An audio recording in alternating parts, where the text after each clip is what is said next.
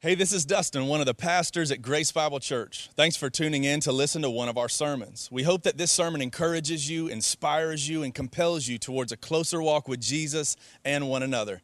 If you would like to learn more about Grace Bible Church, contact us, or partner with us financially, you can connect with us at www.gbc.life. Welcome to our church family. We hope that you enjoy the message. Well, good morning, Grace Bible Church family. That was just some video clips of when Lauren was in Munilunga, Africa, loving on that tribe and those people, and that is the place that God has called Lauren to go. And she's not going on another missions trip. She's going to be setting up a tent, and she's going to be living her life with those people for many years to come.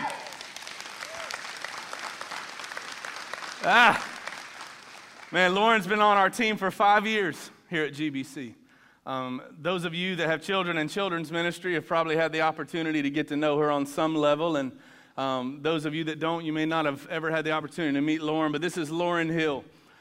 She has a clear calling of foreign mission on her life, and God has made it clear to her that she is meant to be in Munilunga, Africa, and this is what we're going to tell you. Zambia is what it is, but Munilunga is a tribe in Zambia, to be correct. And we, as the pastors and elders of GBC, not only do we affirm this calling, but we've seen this calling on her life now for several years. And we've kind of been trying to stoke that fire with her. And the Overland Mission Team affirms that calling on her life. The people of Munilunga love her and can't wait for her to come back to live life with them and do ministry with them. And so we're excited. GBC, at least in the years that I've been here, as far as I know, this is the first time in the life of Grace Bible Church that we as a church family have actually sent a missionary into the field from amongst our family. Yeah, it's a big deal. And this is who we are. This isn't a one-off experience that you're getting to have this morning with just a random girl that felt called to the foreign mission field. No, we are a church that is committed to the mission of the gospel. And by the way, you've heard us say week after week after week, banging the drum, that we are all called to be missionaries. That's the ordinary call of everybody that proclaims Jesus as Lord. It's not a matter of if you're called to be a missionary, it's just a matter of where. And most of us are called to be missionaries right here in our regular rhythms of life with the people that God has already placed in our lives. We're learning how to just bring gospel intentionality into those things. For Lauren, she's going to be doing the same thing, just in one of the remotest corners of the world. God has called her to that place, and we're excited about that, and we're proud of you, and we are excited to get to be a part of your story. And this is a beautiful thing. This is such a beautiful thing. And Lauren, you, in serving the years here at GBC, like you have been such a breath of fresh air to our children and families, and you have played such a central piece to what God has been doing in your mission field here and raising up these children to see Jesus at a young age and learn to, don't be getting all emotional, dadgummit. I'm holding it together up here. You've been raising up like Jesus-loving small children and preparing them for elementary school, and we're thankful for that, and we know that God's going to use you to reach this tribe off in the middle of absolutely nowhere, Africa, for the glory of God, and raise up leaders and raise up children and raise up women, and God's going to do something great in you, and we believe that. I have no doubt in my mind, and we're excited to be able to partner with you in this mission. Now, over the last couple of years, when Ansley and I got back from Africa, we went to Zambia, spent time with our African missionaries, Jake and Jesse, and their team. We spent some time in Chipepo with Chief Chipepo and that tribe, and she's going to be with a totally different tribe, totally different chiefdom, but in doing that, like Ansley and I continued to feel this like, man, this Lauren is called to here. And so we came back and started calling her Africa when we would see her. You belong in Africa, Lauren. I feel it. I don't know. So she went and spent 2 weeks on an expedition, which is just 2 weeks way out in the bush of Africa, living in tents with other people just like you and me that said, hey, we want to go reach unreached people with the gospel. She did that for a couple weeks, came back even more excited, even more affirmed in her call. So she spent 3 months doing advanced missionary training, which is like Navy SEAL training for missionaries. I mean, she's learning everything from how to farm African soil, to live off the land, to African first aid, which is dang near open heart surgery. You know how to do right now. There's no hospitals nearby where she's going to be. There's no way to call an ambulance if something happens. Like, the only way out is by helicopter, and it can take as much as 24 hours to get a helicopter to where she is, where she's going to be. And so, they learn bush first aid out there. I mean, everything from sharing the gospel to reaching unreached people to learning some of the cultural norms of the bush of Africa. Like, it was an intense experience. And she came back, and I was curious, like, this is going to be the telltale sign. Does she still feel an affirmation of the call on her life after something like AMT that's grueling? And does the Overland Mission team, Jake and company, do they feel the affirmation that Lauren is called? Because not everybody that goes through AMT gets selected to be a part of the Overland team. Not only was she invited to be a part of the Overland team, they're sending her to one of their newest, most remote bases, one of the bases that Jake and Jesse have talked about. Let's keep Lauren here at Rapid 14. We want to go out to Munilunga. Like, it's a base of great pride. They're not just allowing anybody to go out there. There is a specific call on Lauren's life to be able to live in the conditions like that for as long as she's called to live out there. And so the Overland team is excited to send her, as are we. So we just want to spend a few minutes talking about it together as a church family today so you can hear what God is doing and so you can learn about how you can partner with it personally as well. So, Lauren, after all that, in your AMT experience, like, what are a couple of the highlights at AMT? Because I know, like, you were really seeking the Lord. Is this what you have for me? And God really affirmed that calling in your life in some sweet ways. I mean, what were some of the most, like, electric moments where you were just hearing the voice of God saying, Lauren, I have called you to the middle of nowhere, Africa? Oh, man. I think for myself, one of the first things was, so our AMT class was actually the largest AMT class that Overland Missions has ever had, with 50 students that were able to go. Yeah, and it's not, just so y'all know, it's not just a bunch of, like, college-age kids that want to go do foreign missions. I mean, there's families in that bunch, husbands and wives and children that went through AMT school with you. Yeah, we had about 3 families with their little children's, and then with it, like, we also had from 18 to 42 years of age of people in the age range for being there. That's awesome. Yeah, and so when you were having this experience, I mean, you did multiple expeditions, you did multiple training, you met lots of people, you were in villages, you were doing hut-to-hut ministry, you were, like the pictures we saw, you were building relationships with these folks. Like, what were 2 or 3, like, just the big highlights that, like, God gripped your heart and says, you are home? Oh, man. So in our first expedition, we went to this village, and there was this woman who, during a night meeting, because we had gotten there late at night, so we didn't have time to go to any of the houses yet. So we built a giant bonfire, and the people of the village just kept bringing more and more wood to add to it. But just curious, how long did it take you to get from where you were in Livingston at the main Overland base to Munilunga? Oh, for Munilunga. To get to where you're talking about. It was a long the trip. First place that we went, it took us about 7 hours on a DAF truck, which was the giant truck that you saw previously. Big military truck. Where you're going sideways and you're turning and you're holding on because you're the thinking, roads are we might be falling off of this. If you're even on a road. Yeah, sorry, I interrupted though, but you're standing there with a bunch of Zambians around a bonfire, I think is where we left off. This woman next to me, her name's Yvonne, and I just go up to her and I'm just asking her about herself, and I'm like, Kwasia Buti, like, how are you? And she looks at me and she's like, hello, and I'm like, oh, you know English, okay. And so I start talking to her, and she just starts telling me about her husband and her son, and I thought that was the end of my conversation with Yvonne, because some of the men and women and children walk miles to come to the bonfires, And they all brought their own log, yeah, which was cool. Is the communal environment in the bush of Africa is really neat. Like, you having a bonfire, everybody brings a log. Yeah. It was a big bonfire, I imagine. Bigger than any bonfire you guys would see in the States. A bunch of Zambians dancing around and singing. And they have no restrictions on the fire size. But with it, like, so we ended that, and the next day we were getting ready where we ate breakfast, and we got ready to go house to house. And with it, like, we get to the first house, and I see, like, some men and women and children that I've never seen before. And then out of the house just comes this woman, and Yvonne. It's Yvonne. And I'm just like, Yvonne, hello! Like, good morning. And so we're sitting there, and we're getting to preach the gospel to her. And Yvonne just begins to tell us about how, like, 6 years ago, like, her and her brother had gone to a witch doctor. And they were given a potion that the witch doctor had made. And after that, like, there was a lot of just demonic things that she had been dealing with after that. And so we just asked her, can we lay hands on you and can we pray for you? And Yvonne just looked at us and was like, sure. So we got to spend some time ministering to her. And then afterwards, like, she also gave her life to the Lord. And so then the rest of the week, like, we continuously ran into her every day. And Jake and Jesse had always talked to us about how, like, when you go somewhere, like, you're to reach the one. And I had never fully experienced that until I met Yvonne, where I was like, okay, this is my one for being in this tribe. If I reach nobody else, at least I know I'm reaching her. And so I continuously, like, ran into her, talked to her, and each day, like, we got to see the Lord just setting her free from something.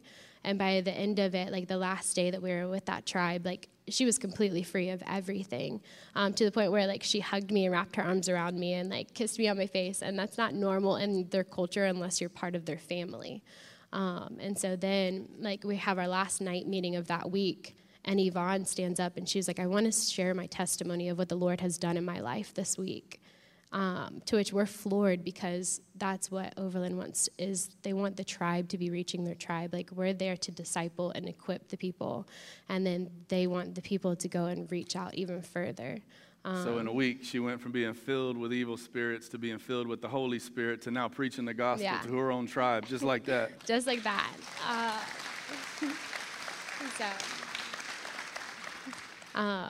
And another moment that we had was, Overland believes in praying for people for healing, and so we went into Songway, which Songway is right out y'all this believe village. in praying for people for healing? Huh? I don't hear y'all. But we went to the village that's right outside of Rapid 14, where is the Zambian base for Overland Missions. And that's where Ainsley and I stayed most of the time we were there. Yeah. And my friend Micah and I and a few other of my classmates, like, we're like, okay, we'll go and do this for today. And so Micah and myself got put in a group with some ministry partners, and we went to this house that there was this 92-year-old lady, and she was the sweetest lady. She was just sitting down next to their little fire, because what's hot to us is cold to them. And so even though we were trying to wear as few layers as possible while being modest in their culture, they were still freezing. And so we went up to her, and she couldn't see us at all. Like, her eyes were glossed over. And we're just talking to her, and she can hear us and understand us. And we're talking to her about Jesus, and she's like, I know who this is. And so as we're, like, sharing the stories of the Bible with her, we just look at her, and we're like, we're going to see the Lord heal your eyes today. Like a 92-year-old woman, we're like, we're going to pray for you, and we're going to see the Lord do this. So we lay hands on her, and the first time, like, we prayed over her, like, she begins to say, I can see the colors red and white. And so Micah and myself are getting pumped up because we're like, oh, we just want to see the book of Acts come to life. Like, it was something we had never experienced before.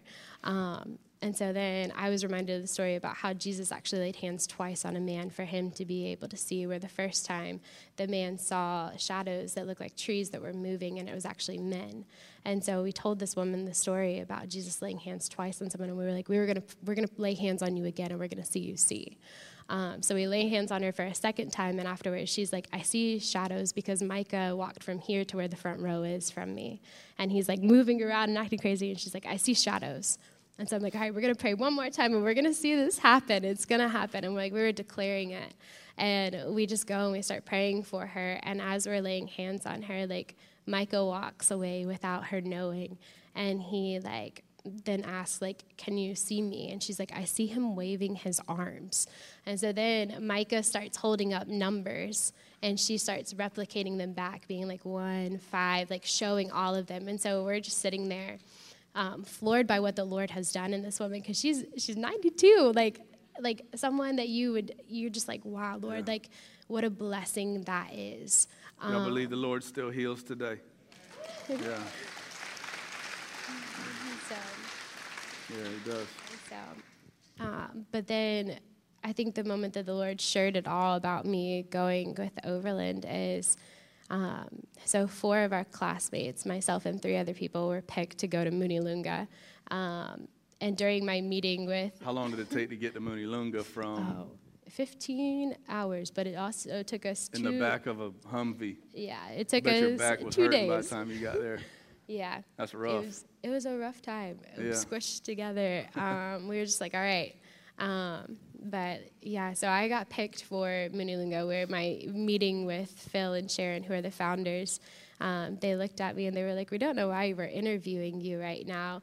They were like, you just feel like you're already part of the team. They were like, you know everyone, you know the ins and outs of Overland. Like, why are we interviewing you? Like, this is weird. Now that we've said this, like, we hope you're joining staff. And I was like, yes.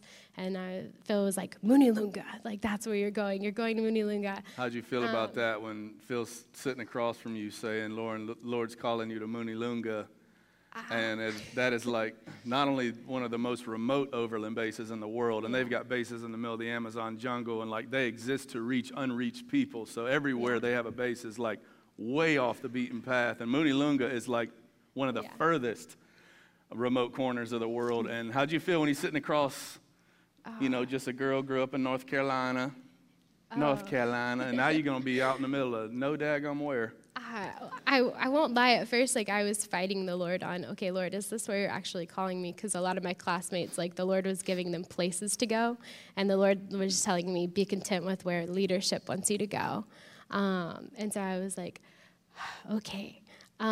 So we got sent on this 15-hour drive with 3 other of my classmates to Munilunga, and the Lord just floored me. When we got there, so the leaders of that base are Brad and Kelly Russ.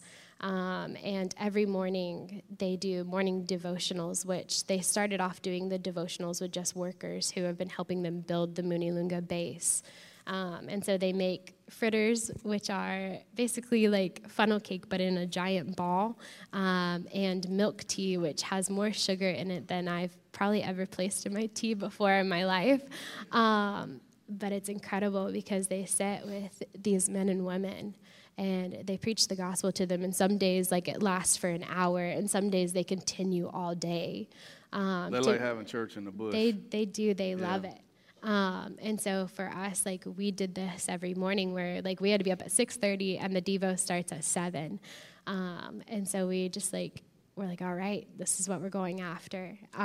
But my favorite morning was, there was one morning we woke up and Brad and Kelly just look at us and they're like, you guys are going to go out into the bush today. And they were like, and you guys are going to be going with some of the men and women that we've been discipling and pouring into. And they were like, and we want you guys to see, like, how they preach the gospel, like, and pour into them as well. So we just took the moment where we were like, all right, like, if I'm here listening to them, like, I'm going to take the lower stature and let them preach. And so a few of the houses, they would hand us stools. And so if you're handed a stool, it means, like, you're in the higher position.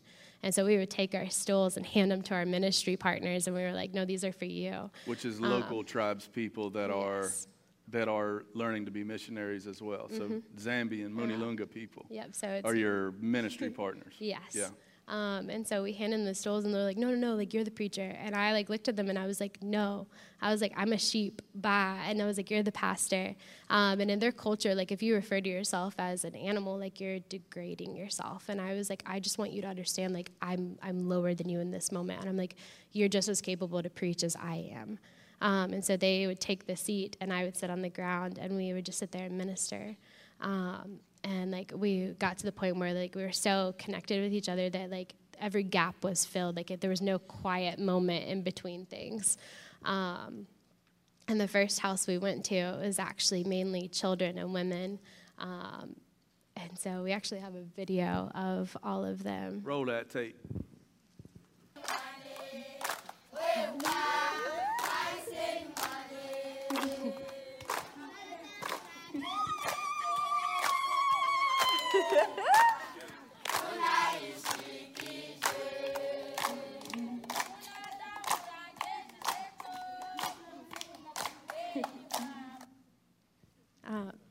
Those are going to be your kids. I know. I can't wait. Those are some of the kids in the Munilunga tribe, right? So, like, those are your kids starting in August. You're going to be loving on them.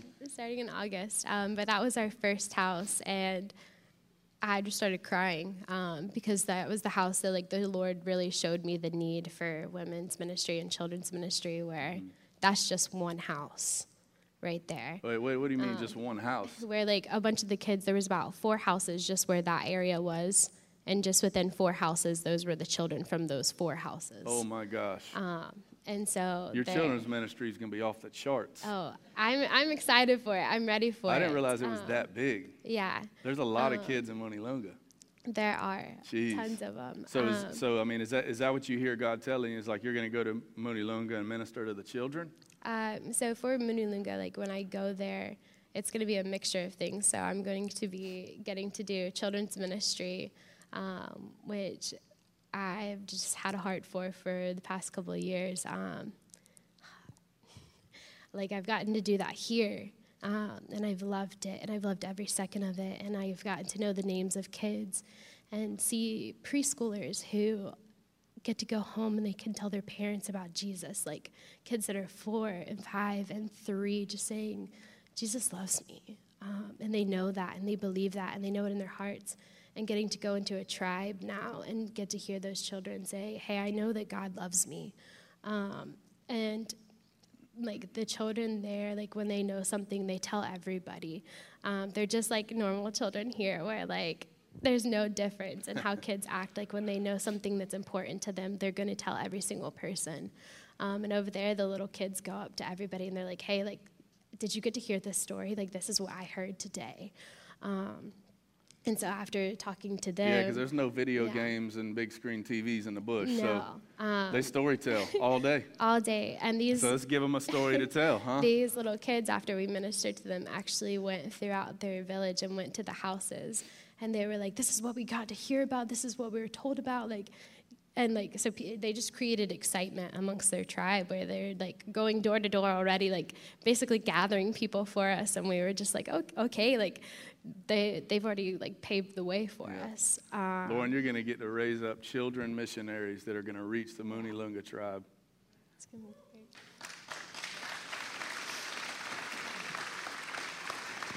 great. Yeah.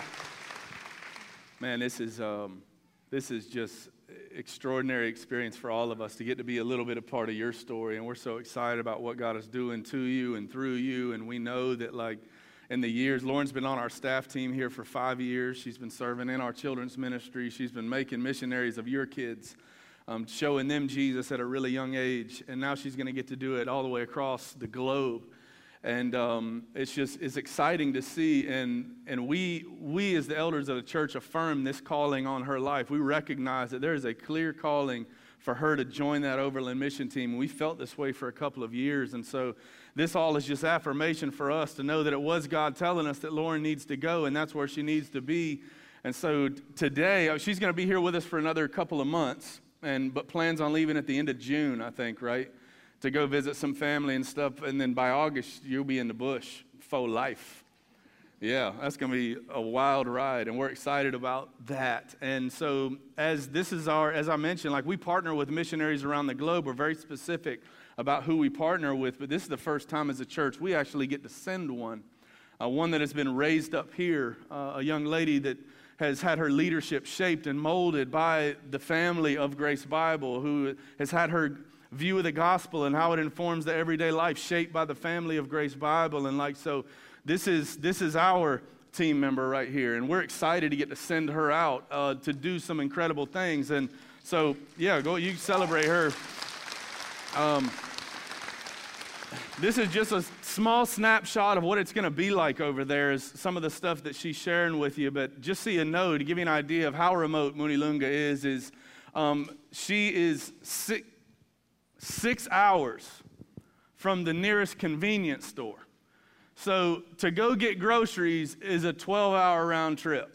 So don't forget to make a good grocery list, because you ain't just going to be able to run down to the Publix and grab it because you forgot something. Like, that's how far out there they are reaching these people. But this is why Overland exists. Many mission organizations exist either in or near major, like, highly populated areas.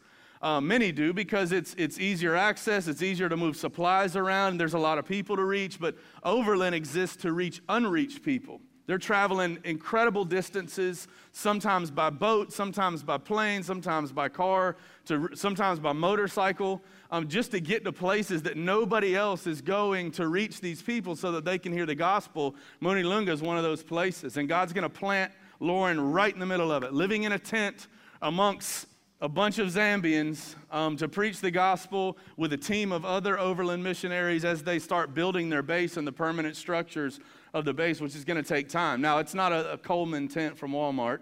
It's like a tent from like MASH. Y'all seen the old show MASH? It's like one of those tents. But it's expensive, super expensive to do this kind of ministry. Let's call it what it is.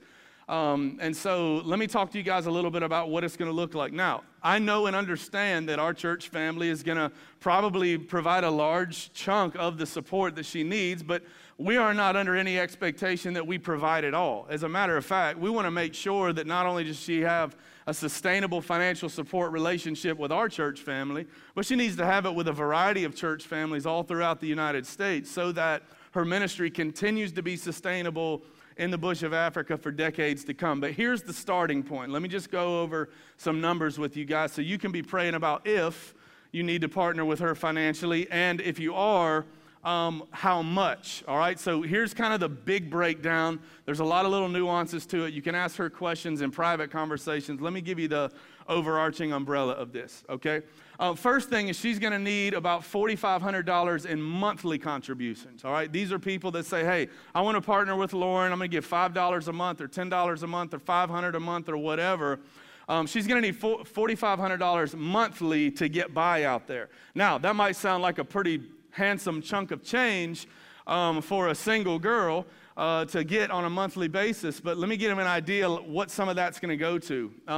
You're paying about $2.80 a gallon for gas right now here in the good old US of A, which I'm pretty mad about, by the way. She's going to be paying well north of $9 a gallon for gas out in the bush. And as I mentioned, it's a 12-hour trip just to get milk and eggs. Not to mention traveling from village to village within this tribe, it's extremely expensive. When she goes to the gas station, she's going to have to load up not only her vehicle, but loads of tanks full of gas to be able to bring back to the base. And when you're out that far, gas shortages happen all the time. Let's just call it what it is. They get forgotten when the gas trucks are going from city to city because, man, who needs gas out in Munilunga? Everybody walks. And so it's going to be that monthly expense. And of that monthly expense, that takes care of food, it takes care of her, specific needs that she has as a person, helps keep gas in the vehicle, et cetera, et cetera. That will be your monthly support. You would be supporting her and her daily needs on the mission field. Now, there's a bigger number that she'll need just one-time gifts for. These are like one big lump sum gifts, whether you're giving $50 or $100 or $10,000 or $30,000 or whatever. Like, this is what stuff like that will go to. She'll need a total of $57,000 to get started. Now, here's the breakdown of how that one-time gift stuff works.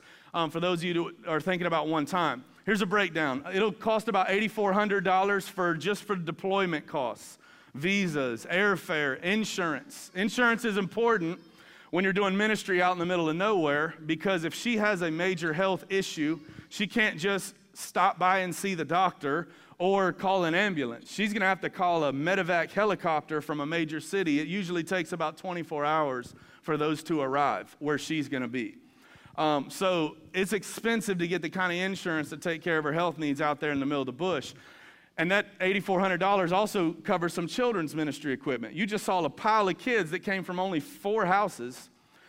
We need to send her over there with a PA system so that when her children's ministry turns from 20 to 20,000, she's going to have to be able to talk to all the kids, to speak to them, minister to them, play music, whatever it is they're going to be doing, and that all falls within that $8,406. Now, another one-time gift area is vehicle costs. It's going to be about $31,667, but who's counting?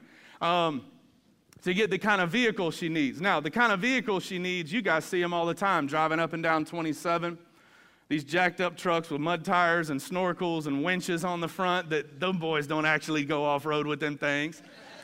You know what I'm saying? Like, she's going to actually need a vehicle like that. She's going to have to get a vehicle that has a lift kit, mud tires, a snorkel, a winch, bull bars, racks on the top, extra gas tanks. It's got to be outfitted to be able to be useful out in the middle of the bush of Africa. And so this is kind of a baseline price to be able to get something like that and to get it outfitted properly, just so that she can get around where she's at. It's going to take a vehicle like that. So somebody may say, hey, I want to contribute specifically to that or to the sound system or whatever. Somebody may say, hey, I'm going to write her a check for $31,667 to buy her that vehicle and outfit it for her. I know somebody can. Somebody may feel led to do it, so do it. What's holding you back? I ain't doing it. You know what I'm saying? Somebody out there might do it. Somebody online might do it. Y'all go ahead now. So of that $57,000, another kind of lump sum total comes in the form of housing. Like I said, she's going to be living in a tent with her team and other single ladies that are on that mission base. There's 2 or 3 of y'all, right? 3, but there's 4 of us total that are support raising right now. Okay, so yeah, and they'll be living in one of those MASH tents for the next year or 2, honestly, while they're working on building a permanent structure for them to live in, like a chalet that they really literally form the bricks out of the African clay. Like, this is how they build their homes out there. They hire local villagers to come in and help build the mission base. You saw some of them wearing like jackets that said Overland Mission. That's some of the employees that come in and serve. And it's going to cost her about $17,000 to be able to build just a small 1-bedroom hut out in the middle of the bush that'll be sustainable and safe, you know, no matter what the weather may throw at them out there. So that's kind of the all-in total one-time gift figures. Now, again, not all of you may feel called to partner financially, but I know some of you do, and I hope that as the Lord leads you to, He'll tell you how to give, how much to give, and I hope that your partnership with her will be sustainable. So for many years to come, she can continue to do this work that you and I aren't going to be able to go and do. It's too difficult and too expensive to just take a short-term mission trip out in the middle of Moonilunga. So she's going to set up shop and live there with those people for many years to come and raise up leaders and missionaries and pastors and teachers. And she's going to do this as a calling on her life. And we're excited that this is the beginning of something beautiful, and we get to be a part of it right from the beginning. I hope that you'll consider serving her in that way financially, those that feel led. Now, on the way out, you'll get an opportunity to talk to her and one of the other Overland team members. They'll be easy to find because they're rocking their Shatangi gear. That's what my bow tie is, by the way. This is a Shatangi bow tie. This is kind of they don't wear bow ties in the bush, but I bought one off a guy. Say, hey, can y'all make me a bow tie? Our church would think that's cool. But they wear these Shatangi cloths. They wrap them around their body. This is kind of how ladies would dress. She's actually kind of dressed up for an African woman right now. They usually just wrap it around their waist. But Lauren had somebody like make her an outfit out of Shatangi, which is pretty cool. But you'll get a chance to ask questions, sign up to be on the prayer team, sign up to support financially. You'll get a chance to do that on the way out of here today. But Lauren, I feel like you're like my little sister, you know what I'm saying? I remember meeting you when you were a camp counselor for FCA, and I remember thinking, dang, we need her on the GBC team. And lo and behold, you showed up like 2 weeks later because Etienne, just so happened, 2 weeks later I walk on the campus and here's this girl, Lauren, that I saw at an FCA camp in another town, and she was joining our team. I'm like, what the heck? This is awesome. Like, G has brought you to us. You've made an incredible deposit in the life of our team and our families and our children for these 5 years now, and we are behind you 100% for what God is calling you to do next, and we are proud to get to be a part of being a sending church. Grace Bible, we've been telling you, like, we no longer measure success at GBC by our seating capacity. We measure it by our sending capacity. We want to saturate the heartland with the gospel. We want to saturate Africa and wherever else the Lord leads us to partner with the gospel. This is why we exist. And this is an opportunity for us to celebrate that today. Would you join me in celebrating Lauren?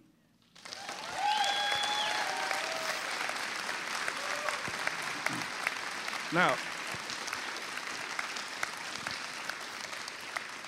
Lauren, just so you know how committed people are to you, there's a man that lives in my neighborhood, a guy you've never met, but is so moved by what you are doing already that he does woodworking for fun. He makes frames and little wood things, and he's turned it into a mission, but he's been burdened to like support you when he sells his wooden stuff, the crafts that he makes, like this beautiful picture frame here. And so our neighborhood is known for their, garage sales. For their garage sale this year, they decided to set up a tent out on their driveway, and he put all of his beautiful craft for display. People came by, bought all of his stuff, and he wanted to commit all of the proceeds to the work of ministry. So you're starting out this journey with $1,100 from people you don't even know. Isn't that awesome? And what's cool, we talk about how the call to mission is the ordinary call for all of us. It's not an extraordinary call just on Lauren's life. It's an ordinary call of everybody that declares Jesus is Lord. Let me give you an idea. Not all of us are called to go to the bush of Africa. Some of us are called to stay here in our neighborhoods and in our jobs and in our relationships and just start approaching them with gospel intentionality. Well, here's how that guy did it. This is kind of a double whammy. Not only did he raise money for you, but he's turned his woodworking into a mission as well. And this is how he does it. He knows he's not going to, it'd be kind of weird to just ask everybody that comes into his tent if they know Jesus. And now he obviously has those conversations when the opportunities present itself. But he started putting on the back of his stuff, he started putting this statement that I think is really cool. He says, I love to work with reclaimed wood. It reminds me that our lives are many times battered, bruised, and have holes in them. But when we come to Jesus, we are made useful again, and although some of the bruises and holes still appear, we are made beautiful in His sight. Isn't that a great opportunity to turn an ordinary thing into mission? And so, Lauren, I want you to go down there with some of your crew, of the ones I hear hooping and hollering over there. And y'all gather around her, lay hands on her, pastors and elders, or anybody that's around in this vicinity, or maybe you want to walk across the room to pray over her, that's fine. Let's just lay hands on her as I pray over her. And we will begin to send her out. We'll get to hear again from Lauren probably toward the end of June, so stay tuned for that before we send her out for real, for real. And Lord, in the name of Jesus, I just pray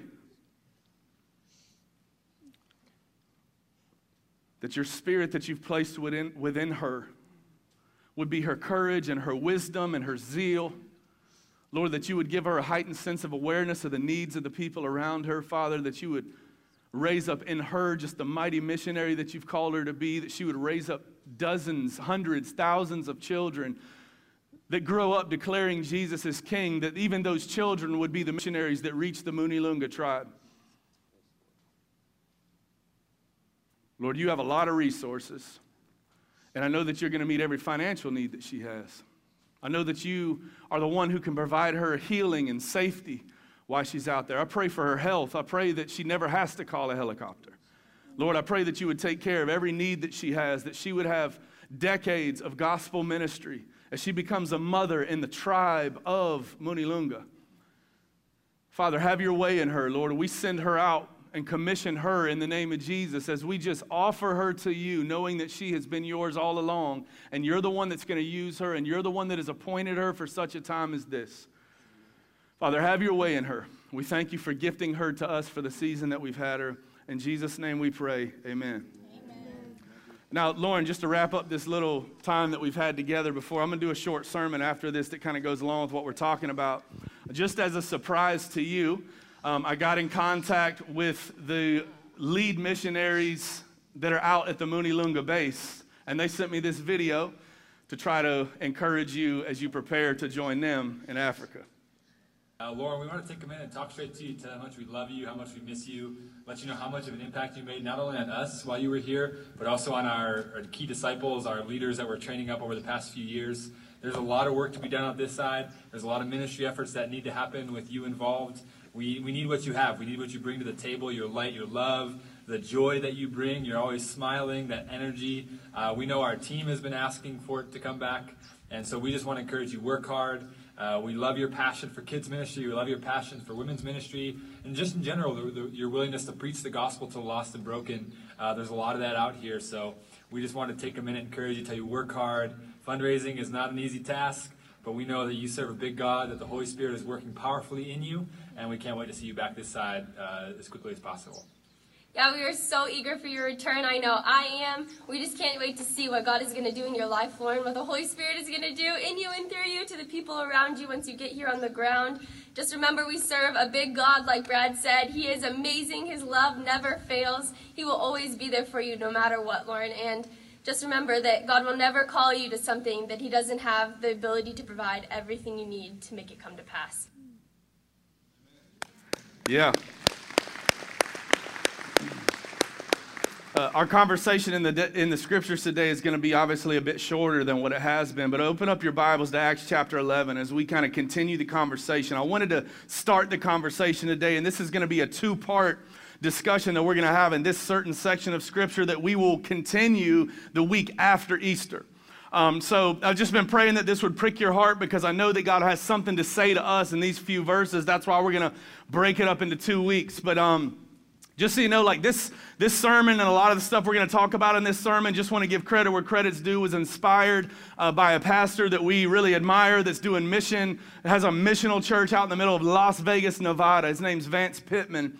And I heard him preach this sermon, as did some of our other pastors, and I was so moved by it that I started taking notes. And so some of what you're going to hear us talk about this week and the week after Easter was inspired by his teaching. But just so you know, like as you're finding Acts chapter 11, towards the end of Jesus' ministry, he did ministry here, boots on the ground, for 3 years with his apostles, roughly about 3 years. And then after his death on the cross, shortly thereafter, there was a resurrection. 3 days later, we're going to celebrate that next weekend.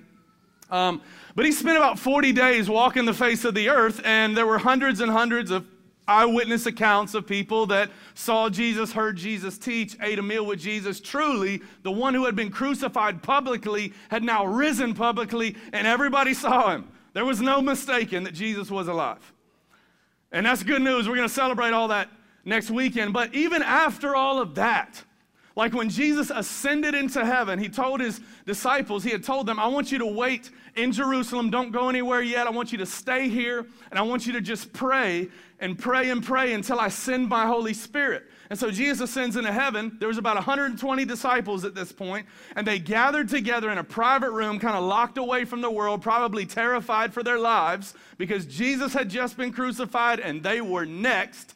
So they're hiding, they're praying, and then the Holy Spirit comes upon them on Pentecost, and these 120 people start speaking in languages that they didn't know, but everybody listening heard their own language, and the gospel went forth for the first time. 3,000 people got saved at Pentecost in an instant, and it was just a powerful birth of the Christian church that happened right there in that moment. Started with 120 people, and within 6 months, the Church of Jesus Christ in Jerusalem had grown to about 100,000 people. Within the next 50 years, right by the time we get to the end of the first century, the Church of Jesus Christ was at about 500,000 people. This was a wildfire gospel, radical, changing everybody's lives kind of movement. And it began with 120 folks. They were just filled with the Holy Spirit that believed what Jesus said and were willing to say, Lord, you can use me however you want. And God used 120 to turn it into this radical movement, which, by the way, we've got probably 3 or 4 times the 120 that are sitting in this service right now. Over the course of this weekend, 10 times at least of 120 will be hearing this sermon and seeing this come alive in the Word of God. Just imagine if 1,200 of us truly believe in the words and work of Jesus, recognize that the power of the Holy Spirit within us was meant to do the work of mission through us. Just imagine like if this 1,200 people who believe and follow Jesus with their lives became 100,000 people right here in the Heartland in the next 6 months. Just imagine. He's done it before. Could he do it again? With 10 times the amount of people he started with in the beginning? Could he do it? He's already placed us everywhere. He's already put us in every village, every neighborhood, every workplace, every grocery store, every friend group. We're everywhere, GBC. Could he use us to do that again? And I know that the Lord has done great movements of the gospel all throughout history. Ones that all too often kind of like get kind of credited to certain personalities. You know what I'm saying? And great personalities, you know, like Billy Graham or Martin Luther or Peter and James and John or Paul.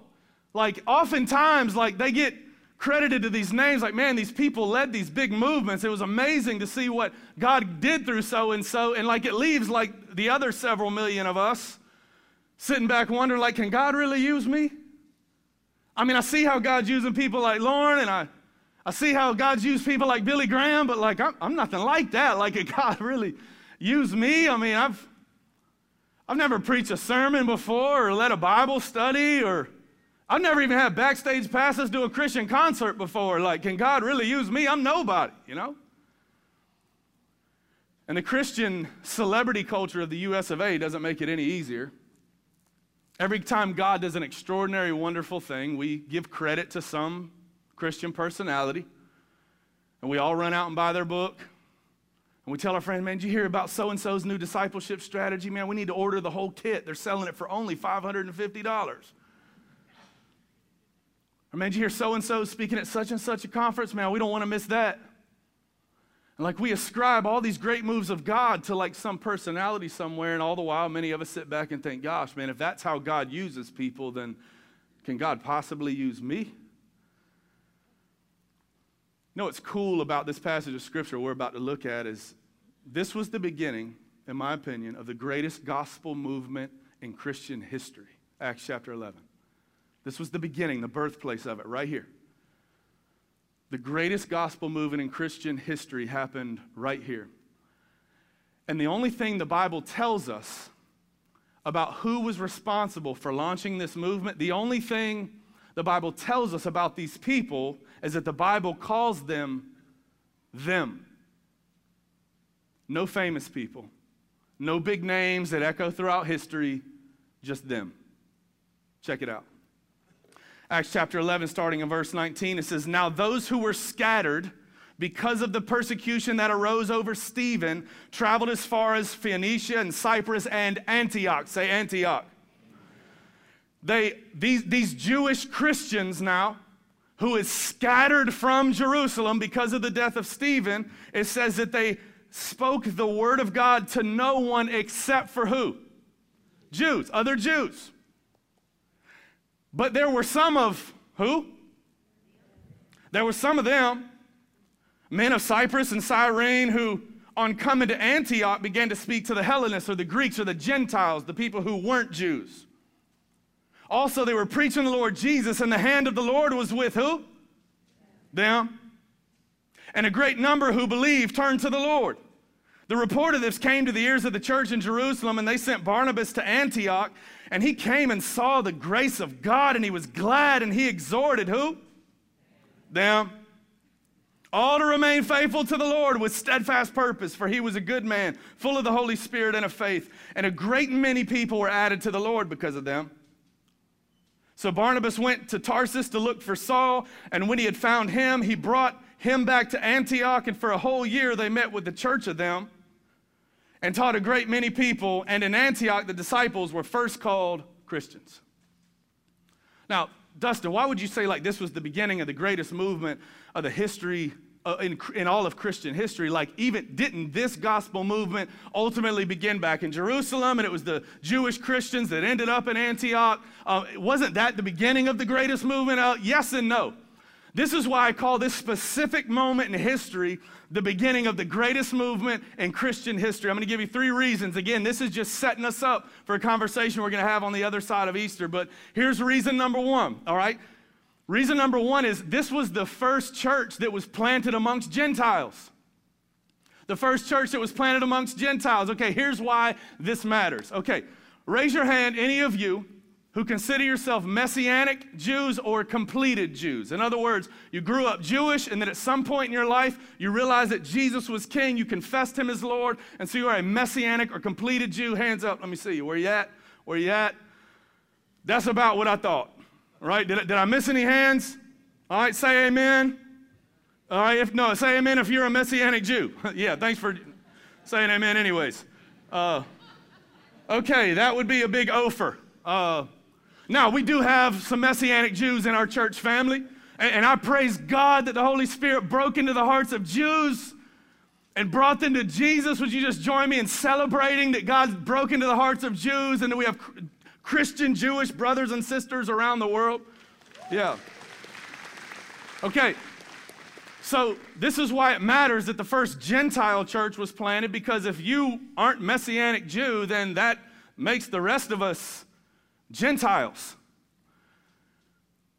Like, if you're a Messianic Jew and you're watching online, like, you draw your faith back to the origin of Acts chapter 2. This is where the gospel first broke into your people. This is where the church had been established for your people all the way back in Acts chapter 2. But we as Gentiles, we draw our faith back to the roots of Acts chapter 11, when for the first time in history, the gospel was being preached to Gentiles, and they set up a church for people like us. This is why it matters. This is why I call this the beginning of the greatest. There have been a whole lot more Gentiles give their life to Christ throughout history than there have been Jews, because there's a whole lot more Gentiles. It's just how it works. And so this began back in those days. This was the first church planted amongst the Gentiles. Guess who planted this church amongst the Gentiles and began the greatest gospel movement in Christian history? Guess who did it? Just them. It was just them. Nobody got credit. Nobody got named. It was just them. That was it. All right, that was the first reason. The second reason, this is the first group of Jesus followers that ever got called Christians. The first group ever. How many of you in this room would consider yourself a Christian? Just say amen. Okay, now, not only do we consider ourselves, those that are Christ followers, we consider ourselves Christians. We don't mind announcing that. Without hesitation, you said amen. We kind of wear Christian as a badge of honor, like this is a family that we belong to. But that's not the case for the first believers of Jesus that landed at Antioch. They just considered themselves follower of the way. They followed Jesus. That was it. They didn't call themselves Christians. It was people in town that weren't followers of Jesus started calling the followers of Jesus Christians. You know what that tells me? For the first time in Christian history, though this religion was brand new, following Jesus as the way, the truth, and the life, like for the first time in history, there was a group of people that were so radically committed to the work of the gospel and allowing the Spirit of God to display his radical love for the world around them that people in town started calling them Jesus people. They're like, man, you know them Jesus people, they act like that Jesus guy that we always hear about. And they got this nickname, Christians, and it stuck, and it's still stuck. It's still what we go by. And that all started Acts chapter 11 in the days of Antioch with a bunch of, guess who? Gentile people. And their name was just them. That's it. Nobody famous, just them. Regular old folk doing regular old stuff for the glory of God. A second reason. Third reason why this was the birth of the greatest gospel movement in Christian history. The third reason, we got to witness it today. This was the first city and the first church that ever intentionally sent missionaries out. Ever intentionally sent missionaries out. Now wait a second, Dustin. Like, didn't all of them come to Antioch from Jerusalem? Weren't they sent out from Jerusalem and they were now in Antioch making disciples in Antioch? Yes and no. Like, they arrived from Jerusalem, but they didn't get sent out by anybody but the hand of God. As a matter of fact, these Jews that had now become Christians were running for their life, and they ended up in Antioch. This wasn't an intentional strategy. It was God's plan, but it definitely wasn't their idea. They were perfectly comfortable in Jerusalem with 100,000 other believers. But this is the first time the people of God got together, put their heads together, and started to pray and said, you know what, like, we need to intentionally send missionaries out to let the world know, to go speak to people that we don't get to speak to in our everyday, ordinary lives. And so by the time we get to Acts chapter 13, they send out Barnabas and Paul. Guess who came up with the master strategy of sending out these missionaries to saturate the world? The same kind of strategy we used 2,000 years later. Guess who came up with that? Just them. Just them. None of them were ever given a name. None of them are ever applauded. Not a single one of them even got a book deal in the New Testament. It was just them. Regular old cats like you and me that were so in love with Jesus, and they loved one another, man, and they loved their city. They began to have a burden for Antioch. And it was just them. Like you and I, chances are we're never going to write a #1 best-selling book that's going to reshape the culture of Christianity in America. I may never get to be a keynote speaker at a big conference somewhere and have our names on a billboard. Heck, you may never even end up leading a Bible study in your lifetime, but though we may never be able to be Billy Graham or Martin Luther or Peter or Paul or Barnabas, we can still be them. We do being just them pretty well. Because just like them, we share a love for Jesus, a love for one another, and a passionate love for the Heartland. Because we want to see these people that God has placed in our world, our family and our friends and our neighbors and our relationship. We want to see them come to know Jesus the same way that we have.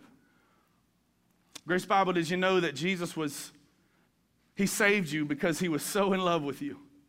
Those of you that are Christians, he rescued you and saved you because he was so in love with you. But guess what? He also saved you because he's so in love with the people around you. The people around you. And so he rescued you. You may be the first Christian in your family or the only Christian in your workplace. Pretty clear indication that God stuck you there. You may be one of the few Christians in your friend group, if not the only one. Pretty clear indication that God stuck you there because he saved you because he loves you, and he saved you because he loves them, and he planted you right amongst them to be a missionary in the everyday, ordinary stuff of life. Maybe it's as simple as turning a hobby like woodworking into a gospel opportunities. Who knows? All I know is I don't make a very good Billy Graham, but I make a pretty good just them. I do that every day. I'm just one of them. And as are you. And God's call on our life is to, just like them, be willing to invite the Lord to use us right where he has placed us. We're going to talk a little bit more in a couple weeks about some of the specific things that just them were doing to reach their city. But as we begin to move in that direction, you just be praying and just invite the Lord to use you as he sees fit. He'll show you the way. Trust in him because he wants to use you just like he used them. Let's pray. Lord, I thank you for your love for us. I thank you for the Christian celebrities throughout history like Martin Luther who have just had incredible influence on the kingdom of God here on earth. God, but I really thank you for them, those who are willing to just say yes, even though they were ordinary, not impressive, not talented, just regular people doing regular things, going to work, loving their family, and yet you used them to spark something that is still going today. Lord, would you use this church and these people to spark a gospel movement that still goes for generations to come? You've done it before. You can do it again, and I offer us to you. In the name of Jesus, we pray.